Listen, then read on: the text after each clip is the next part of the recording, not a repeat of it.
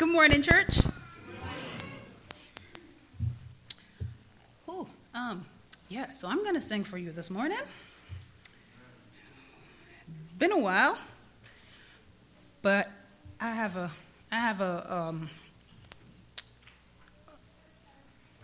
story through the song. So those who are going through anything, just remember that with everything that you've been through, God has proven and has gotten you through it. And whatever your circumstances that you may be going through right now, he'll get you through that too.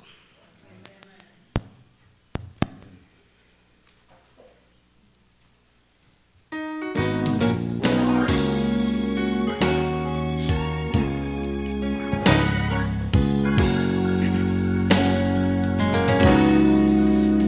may feel down and feel like God has somehow forgotten that you are faced with circumstances you can get through. And right now it seems that there's no way out and you're going under.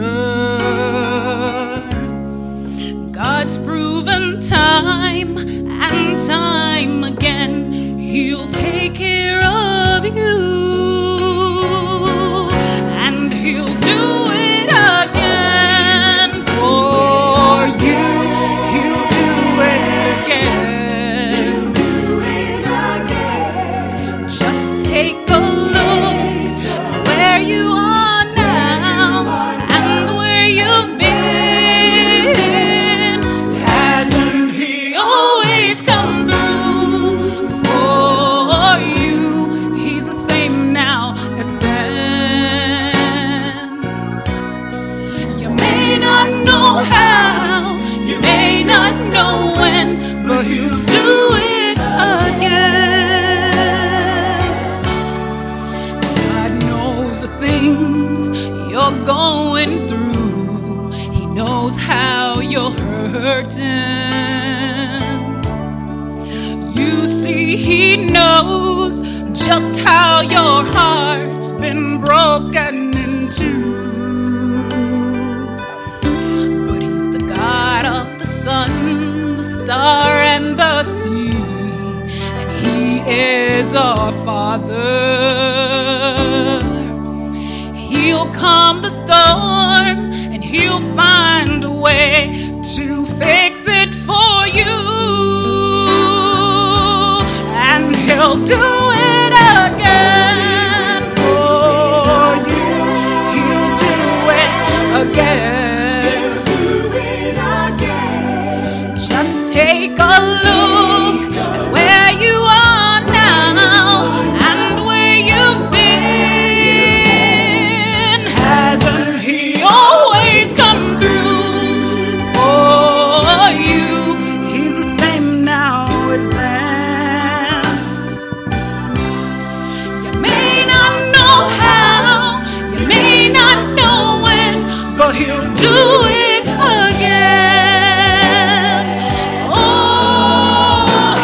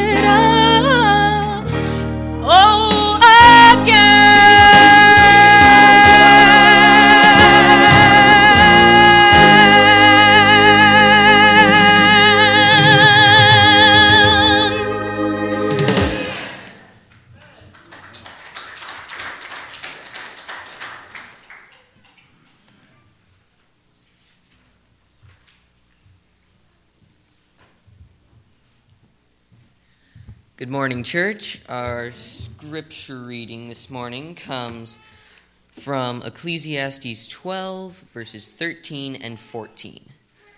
Let us hear the conclusion of the whole matter. Fear God and keep his commandments, for this is man's all.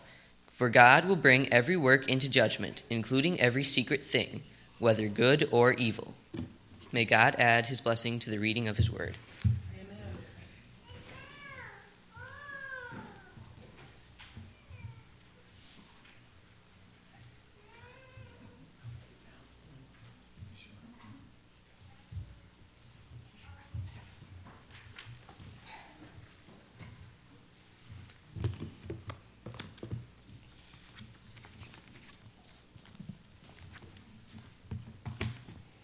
Let me sort all my books out here.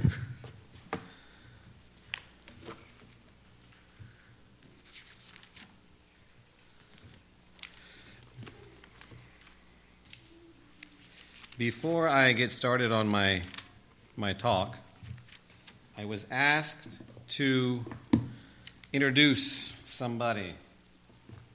And that will be Miss Danielle. So, Miss Danielle, if you'll come on up here, please. I know you're giving me that look, but see, I get to do that now. So, it was brought to my attention that some of you may not know who she is.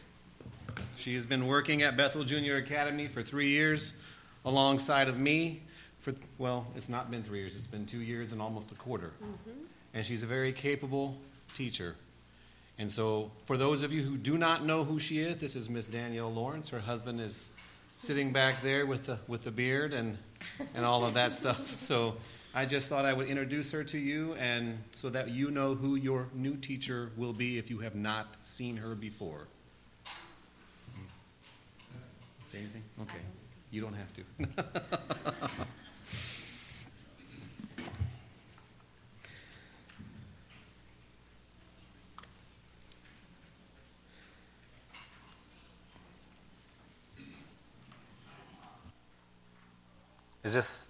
Is this thing on? Everybody can hear me? We'll see. If I lose that, it's okay. We'll go back to this. But I'll try not to take a whole load of your time this morning. I really will. I can't promise that I won't. I really can't. But I will say that from the moment that I walked through the church door this morning and heard Brother Bob up here speaking and sharing and singing the songs and the part that he shared, everything that I've heard this morning from the moment that I walked in has all been about actually my sermon this morning and what I'm going to share. And what actually the Lord has put on my heart to share, and actually what are His words and actually not mine.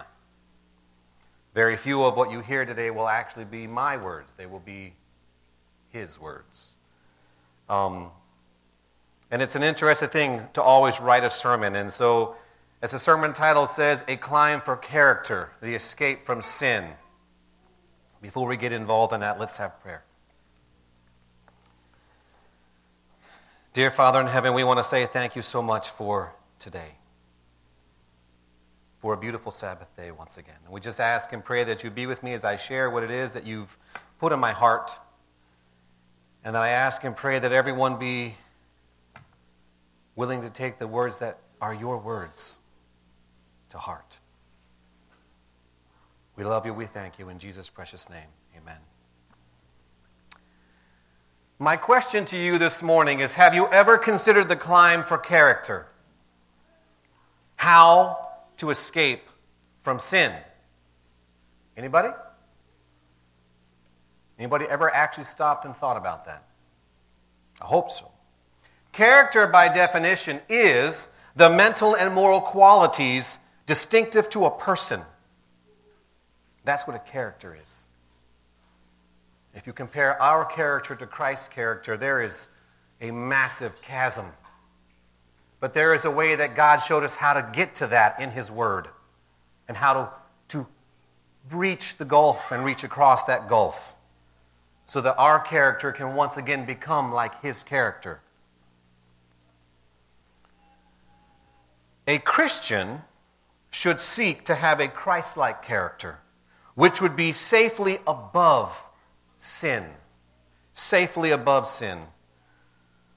we find in John chapter 3, 4, that sin is the practice of lawlessness. And I'll read it to you. Whoever commits sin also commits lawlessness, and sin is lawlessness. It's totally opposite of God's character. So how can our character be elevated above the sinful lawlessness of this world and be a reflection of Jesus' similar character? How can our character become what Christ's character is? Is there a way? And I tell you there is. So before I get going into this, I have a little video that I actually want to have played here, and I'll play it in a moment. But I want to give this can actually maybe help us see how one can escape from sin. And I'm going to give a caveat, and I can walk away and tell you this. If you're afraid, I'm not trying to have you be afraid. This is something that was shown me at the beginning of, before the school year began, and I can tell you it gave me goosebumps to watch it. It's about two and a half minutes. But it speaks a lot about what we're going to talk about, sort of.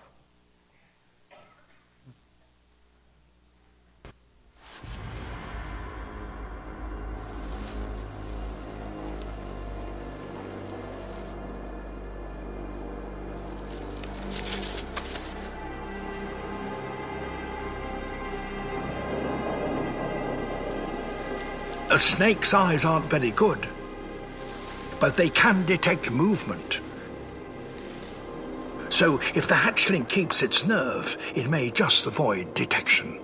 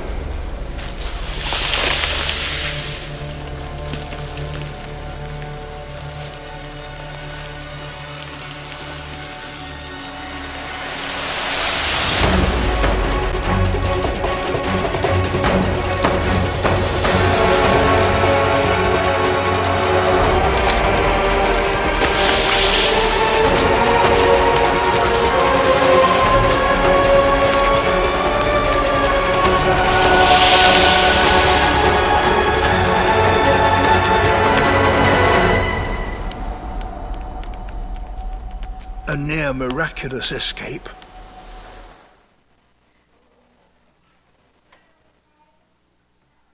Anybody have any heart attack yet? First time I saw that, I was sitting in a group of teachers, and we sat back there and we held our breath, and we were just, whoa, because we weren't expecting that. We weren't. And the reality is here. Does it remind you of anything in this life that we live and deal with on a daily basis? What about the snakes? What do the snakes maybe represent? What if I say that again? These snakes, they represent our sins. They represent the sin of the world. And the reality is, as you saw all those snakes chasing that lizard, that's what sin does to us. It chases us, the devil and his evil minions. And sin is all around us. Who was the iguana? Because that was actually an iguana. It's us in a sin-filled world. That's who we are. That's where we find ourselves, being chased like that. Remember, the Bible talks about the devil walks around like a roaring lion, seeking whom he may devour. Well, those snakes wanted a meal. Did any one of them get the meal? No. Where did the iguana go for safety? To the what? To the rock. To higher ground. Okay? He climbed the rock, looked up, and strove to reach higher ground. even when wrapped up in sin. And did every one of you catch your breath when you watch the snake, when you watch the iguana get grabbed? That's what the devil does to us. We get caught in sin at times, but as long as we're looking up and we keep our eyes on the prize, we can get through that. That's what we have to be willing and able to do. So what does Scripture tell us about how we can climb for character out of sin? Jesus once climbed a mountain to teach people just how to climb toward a righteous character. Ellen White speaks of that sermon like this. The Sermon on the Mount is heaven's benediction to the world, a voice from the throne of God. It was given to mankind to be to them the law of duty and the light of heaven, their hope and consolation in despondency, their joy and comfort in all the vicissitudes, I think I said it right, and walks of life. Here the Prince of Preachers, the Master Teacher, utters the words that the Father gave him to speak. Christ leaves us in no doubt as to the traits of character that he will always recognize and bless. From the ambitious favorites of the world, he, Christ, turns to those whom they disown, pronouncing all blessed who receive his light and life. To the poor in spirit, the meek, the lowly, the sorrowful, the despised, the persecuted, he opens his arms of refuge, saying, "Come to me, and I will give you rest." Christ can look upon the misery of this world without a shadow of sorrow for having created man. In the human heart, he sees more than sin, more than misery. In his infinite wisdom and love, he sees man's possibilities, the height to which he may attain. He knows that even though human beings have abused their mercies and destroyed their God-given dignity, yet the Creator is to be glorified in their redemption. Throughout all time, the words that Christ spoke from the Mount of Beatitudes will retain their power. Every sentence is a jewel from the treasure house of truth. The principles enunciated in this discourse are for all ages and for all classes of men. With divine energy, Christ expressed his faith and hope as he pointed out class after class as blessed because of having formed righteous characters. Living the life of the life giver. Through faith in him, everyone can reach the standard held up in Christ's words. So this morning I ask you to turn with me to the book of Matthew, chapter 5. And we're going to spend time, we're going to be reading to you this morning the Sermon on the Mount. These are my words, folks. These are Christ's words. And I can tell you unequivocally that if we actually are willing to take these words to heart, we might not be living the life that we live today. We would live a different life. Please remember, Jesus doesn't excuse our sin. He's willing to forgive us, but he doesn't excuse us in the way that you think. Sin to him is sin. He asks that we turn away from it. So follow along as we go through this, and then I have a few other thoughts when I'm done with this. But this is the heart of our sermon today. Blessed are the poor in spirit. Oh, let me start all over. And seeing the multitudes, he went up on a mountain. And when he was seated, his disciples came to him. Then he opened his mouth and taught them, saying, Blessed are the poor in spirit, for theirs is the kingdom of heaven. Blessed are those who mourn, for they shall be comforted. Blessed are the meek, for they shall inherit the earth. Blessed are those who hunger and thirst for righteousness, for they shall be filled. Blessed are the merciful, for they shall obtain mercy. Blessed are the pure in heart, for they shall see God. Blessed are the peacemakers, for they shall be called sons of God.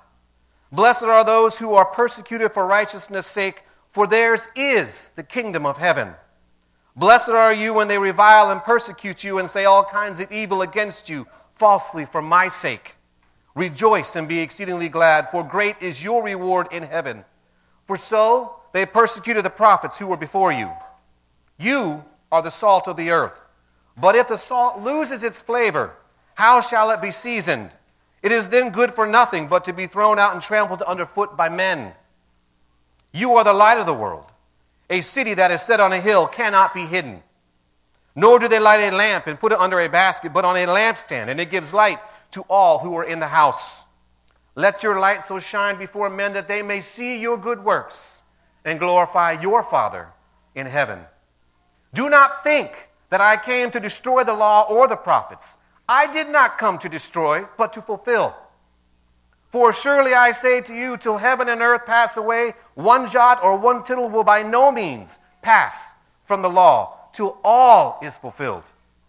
Whoever therefore breaks one of the least of these commandments and teaches men so shall be called least in the kingdom of heaven.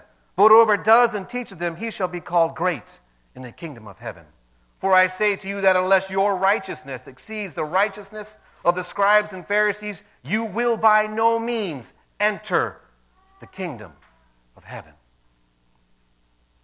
You have heard that it was said to those of old, you shall not murder, and whoever murders will be in danger of the judgment.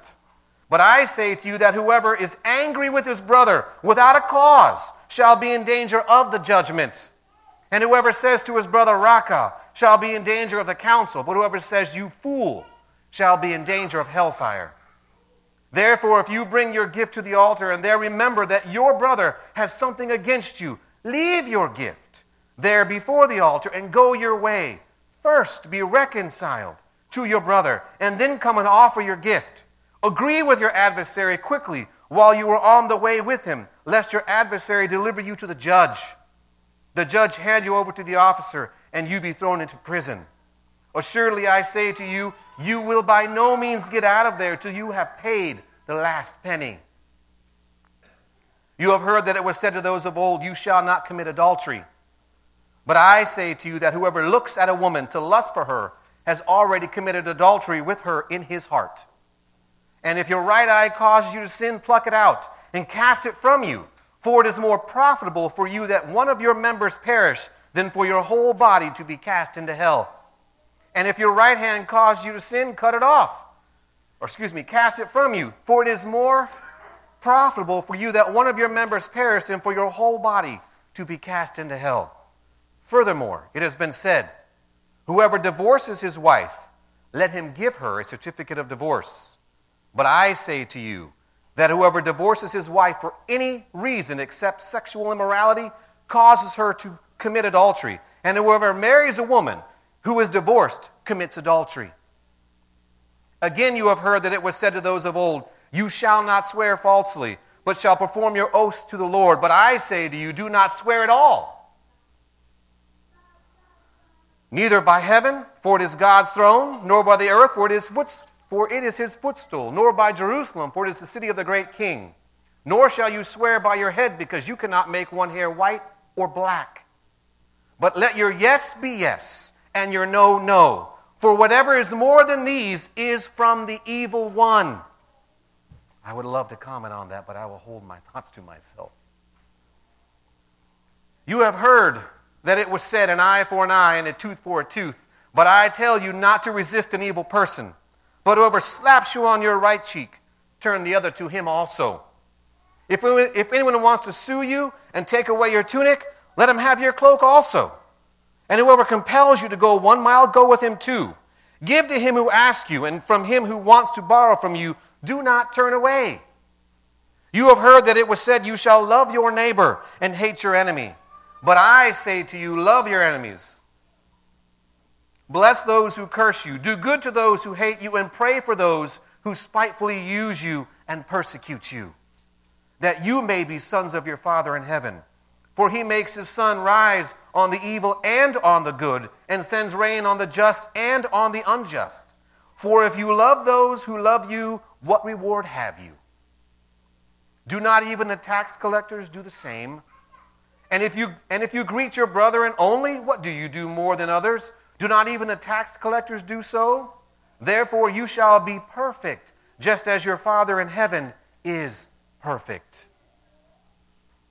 Take heed that you do not do your charitable deeds before men to be seen by them.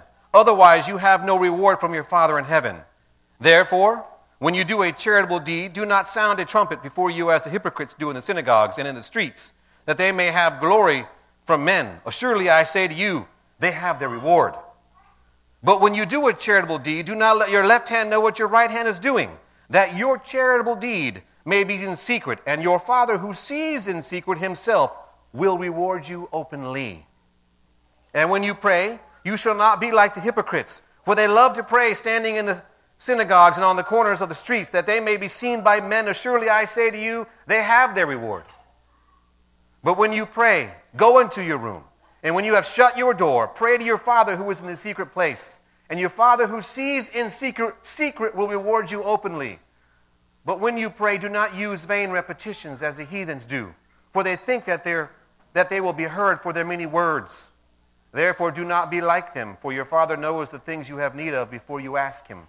In this manner, therefore pray. Our Father in heaven, hallowed be your name. Your kingdom come. Your will be done on earth as it is in heaven. Give us this day our daily bread, and forgive us our debts as we forgive our debtors. And do not lead us into temptation, but deliver us from the evil one. For yours is the kingdom and the power and the glory forever. Amen. For if you forgive men their trespasses, your heavenly Father will also forgive you. But if you do not forgive men their trespasses, neither will your Father forgive you your trespasses. Moreover, when you fast, do not be like the hypocrites with a sad countenance, for they disfigure their faces that they may appear to men to be fasting. Surely I say to you, they have their reward. But you, when you fast, anoint your head and wash your face, so that you do not appear to men to be fasting, but to your Father who is in the secret place, and your Father who sees in secret will reward you openly. Do not lay up for yourself treasures on earth, where moth and rust destroy, and where thieves break in and steal. But lay up for yourselves treasures in heaven, where neither moth nor rust destroy, and where thieves do not break in and steal. For where your treasure is, there your heart will be also. The lamp of the body is the eye. If therefore your eye is good, your whole body will be full of light. But if your eye is bad, your whole body will be full of darkness. If therefore the light that is in you is darkness, how great is that darkness? No one can serve two masters, for either he will hate the one and love the other, or else he will be loyal to the one and despise the other. You cannot serve God and mammon. Therefore I say to you, do not worry about your life, what you will eat or what you will drink, nor about your body, what you will put on it. Is not life more than food, and the body more than clothing? Look at the birds of the air, for they neither sow nor reap nor gather into barns, yet your heavenly Father feeds them. Are you not of more value than they?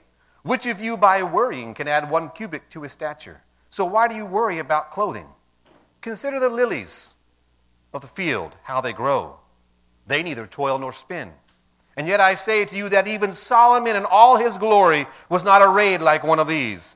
Now if God so clothes the grass of the field, which today is and tomorrow is thrown into the oven, will he not much more clothe you, O you of little faith?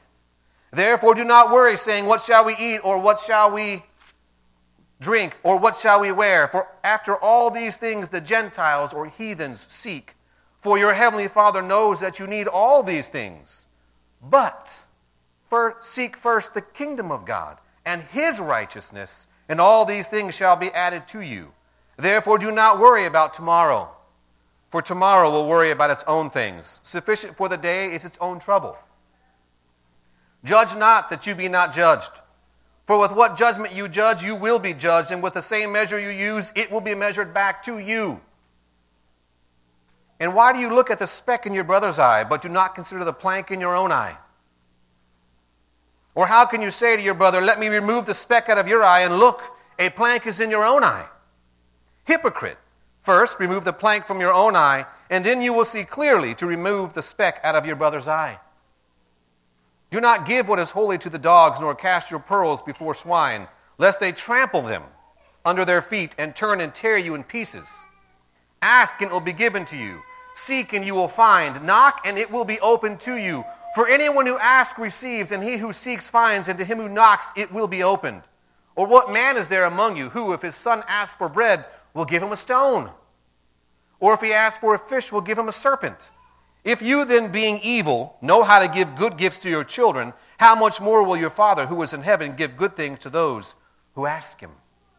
Therefore, whatever you want men to do to you, do also to them. For this is the law and the prophets. Enter by the narrow gate, for wide is the gate and broad is the way that leads to destruction, and there are many who go in by it. Because narrow is the gate and difficult is the way which leads to life, and there are few who find it. Beware of false prophets who come to you in sheep's clothing, but inwardly they are ravenous wolves. You will know them by their fruits. Do men gather grapes from thorn bushes or figs from thistles? Even so, every good tree bears good fruit, but a bad tree bears bad fruit. A good tree cannot bear bad fruit, nor can a bad tree bear good fruit. Every tree that does not bear good fruit is cut down and thrown into the fire. Therefore, by their fruits you will know them. Not everyone who says to me, Lord, Lord, shall enter the kingdom of heaven, but he who does the will of my Father in heaven. Many will say to me in that day, Lord, Lord, have we not prophesied in your name, cast out demons in your name, and done many wonders in your name? And then I will declare to them, I never knew you. Depart from me, you who practice lawlessness. Therefore, whoever hears these sayings of mine and does them, I will liken him to a wise man who built his house on the rock. And the rain descended, the floods came, and the winds blew and beat on that house, and it did not fall, for it was founded on the rock. Now everyone who hears these sayings of mine and does not do them, he will be like a foolish man who built his house on the sand, and the rain descended, and the floods came, and the winds blew and beat on that house, and it fell, and great was its fall. And so it was, when Jesus had ended these sayings, that the people were astonished at his teaching. For he taught them as one having authority, and not as the scribes. There's so much contained in those 3 chapters. And the spirit of prophecy lets us know that if all we ever had were just those 3 chapters in God's Word, that would be enough for salvation. You want to know how to climb for character? Spend time with God. There's more to it than that. Christ wants us to be like him. He wants us to have his character and show it to the world. As Ellen White commented, the Lord requires perfection from his redeemed family. He calls for perfection in character building. Fathers and mothers especially need to understand the best methods of training children, that they may cooperate with God. Men and women, children and youth are measured in the scales of heaven in accordance with that which they reveal in their home. So what's revealed in the home is what matters in the home life. A Christian in the home is a Christian everywhere. Religion brought into the home exerts an influence that cannot be measured. Cannot be. But there are times we try to measure it. So here's a story for everybody that I think illustrates all of this. It's from one of my favorite books by Morris Venden. It's called Leonard the Uptight Wolf. And this is for the kids too, but this is for all of us. If any man be in Christ, he is a new creature. Old things are passed away. Behold, all things are become new. 2 Corinthians 5:17. Leonard the wolf was starting to get uncomfortably uptight. His folks, who of course were also wolves, kept hanging around this flock of sheep that lived not too far away. Now, wolves are expected to hang around sheep, but only for dietary reasons. What really worried Leonard was his folks' weird notion about trying to imitate sheep, about wanting everyone to think they were sheep too. They even went so far as to wear sheepskins.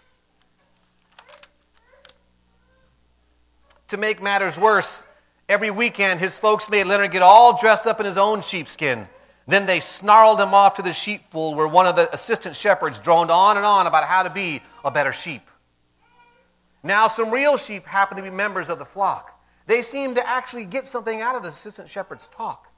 But there was also plenty of wolves there, dressed up in their own sheepskins, also pretending to be sheep and hoping to fool the sheep and even the other wolves. Not Leonard. He could spot them as soon as the meeting let out. It was easy. Most of them went home, took off their sheepskins, and lived like wolves the rest of the week. Strangely enough, Leonard's own folks wore the sheepskins all the time. At least Leonard never saw them without. Maybe they thought that if they wore the sheepskins long enough, they might someday actually turn into sheep. Leonard's mom and dad seemed desperately eager to make sure he acted just like a sheep, even though he'd rather enjoyed being a wolf and detested having to be a sheep. His folks sent him off to sheep school, even though they could have saved piles of money by sending him to the cheaper wolf schools all around. Sheep school was a full-on bummer. Leonard had to take sheep lessons there. Ugh! And they had about a zillion do and don't sheep rules. He had to read the shepherd's manual and talk to the shepherd, even though Leonard had never seen the shepherd and sometimes wondered if he really did exist. He had to go out among the wolves to distribute little sheep pamphlets and to convince other wolves to become sheep. He had to go to all the sheep meetings and study the big weekend sheep course each week. Worst of all, the things he was not supposed to do were all the things that wolves love to do. Things like running around at night with other young wolves in the neighborhood, drinking wolf shine, going out with cute little foxes, watching Telewolf, smoking Wolf-A-Wanna, or listening to their favorite rock and howl group. Sheep school was just unreal. At sheep school, just as the big weekend sheepfold meeting, some of the students, maybe just a few, were real sheep. They were always talking about this chief shepherd, reading his manual, eating grass and smiling. They really seemed to groove on it. They made Leonard nervous. Most of his close friends were like Leonard, wolves who just wore their sheepskins around because they had to. But when they were together by themselves, they would drop the skins and rap about being forced to live like the dumb sheep. As far as they could tell, the whole idea of being a sheep was, if it feels good, don't do it. If it tastes good, spit it out. If it's fun, stop it. And they were supposed to love the chief shepherd when in fact they almost hated him. This killjoy in the sky, this celestial wet blanket, whose manual was hard to read and who was dead set against fun. I'd like to just bag the whole thing, Leonard said one day, and get off this prison and have some real fun. You know, just like let it all fang out like the wolves over at the wolf school. One day, one of the sheep in Leonard's class overheard Leonard and his friends talking this way. After the others had gone, she walked over to Leonard and sat down beside him. Want to talk about it? She asked. Well, why not? Leonard thought, even though he knew that since she was a real sheep, she couldn't possibly understand how he felt. But the sheep, Wendy, listened carefully as he poured out his frustrations. Leonard, she replied, when he had completely unburned himself, I know exactly how you feel. You see, until a couple of years ago, I was a wolf too. Leonard's ears pointed sharply. I grew up like you, Wendy continued, being forced to live like a sheep and hating every minute. My folks were like yours, wolves who just wore sheepskins, even though they probably were really just trying to be sheep. Finally, I couldn't take it any longer. I felt I just had to get away, find myself, and get my head together. So I left everything. I left the sheep school, the sheepfold, my own pen at home, everything. I ran off and joined a huge pack, doing just whatever I wanted to do. But pretty soon, I found out that doing my own thing wasn't really as much fun as I had always figured it would be. Not that some of the things I was into weren't fun, they were, but the fun would never last. It was only a half-inch deep and lasted only about 2 minutes before it would fizzle out and I'd still be empty inside. And some of the things I'd been told were supposed to be a real blast ended up with a pretty big price tag on them. Someone told me that if I shot spider venom directly into my veins, I'd feel like the greatest wolf who ever lived. That turned out to be real wipeout. Finally, when my money ran out, my friends did too. I had tried everything. My health was almost gone. There was no new thrills left and the fun was over. There was this hollow place somewhere inside that I couldn't seem to fill, this itch that I just couldn't scratch. One night, I decided to go out and run in front of a car and end it all. But somehow, before I did it, I just happened to start flipping through the Chief Shepherd's manual right here. No one made me do it this time. It was just something I felt I wanted to do. And was I ever amazed? Inside, I expected to find a big list of all those rules that had laid out for us at sheep school. Instead, I found the most beautiful story I'd ever heard. It told about a time long ago when there were no wolves at all, except for one great wolf who hated the chief shepherd. This great wolf attacked the shepherd's flock of sheep and turned them all into wolves. From that time on, all of us have been separated from the chief shepherd. So it's no wonder we find ourselves enjoying things wolves enjoy. But the chief shepherd still loves us, and he became a lamb and came down and died for us so that any wolf who wants to become a lamb too and have a chance to live forever in a place filled with green pastures and still waters. Well, I read and read until I couldn't stay awake anymore, Leonard. But by the time I fell asleep that night, I had found what I had been looking for all along. I had found the best friend in all the world. And to think that all the time in sheep school, I had been running away from him. I found someone who loved me instead of condemning me. Someone who wanted to make me happier than I'd ever dared to dream. After that night, I spent all the time I could trying to learn more about the chief shepherd. And the more I talked to him and read about him, the more I noticed something very strange happening. Somehow I noticed that I didn't enjoy doing the things anymore that wolves are supposed to enjoy. And I was getting really excited about the things that used to be such a drag, the things sheep do. And then one day I found out why. I discovered, Leonard, that I had become a sheep. Not just a wolf wearing a sheep's clothing. A real sheep.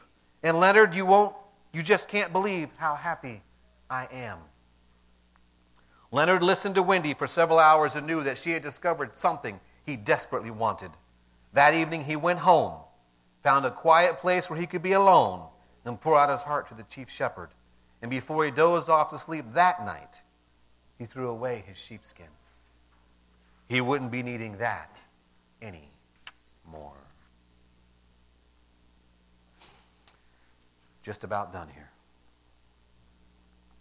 I actually hope you've enjoyed these stories and scriptures I've shared with you this morning, and that you have a clearer picture of the importance of true Christian character and the climb to obtain the character with the power of the Holy Spirit to assist you. Before we sing our closing song, which will just be in a moment, I'd like to leave you with a quote by Ralph Waldo Emerson that says this: "Sow a thought, and you reap an action. Sow an act, and you reap a habit. Sow a habit, and you reap a character. Sow a character, and you reap a destiny." Now that's the quote. But now I'm going to read it to you in a slightly different way, and this is where my sermon ends, with this little quote. "I submit to you that if you sow thoughts of Jesus, we will reap Christ-like actions. If we sow Christ-like actions, we will reap the habit of being Christ-like. If we sow the habit of being Christ-like, we will reap a Christ-like character. If we sow a Christ-like character, we will reap a Christ-like destiny, which would be eternal life forever with Jesus." And that, folks, is all she wrote. Our closing song today can be found on page 319. And we will wait for Rosie to come on up here and play for us.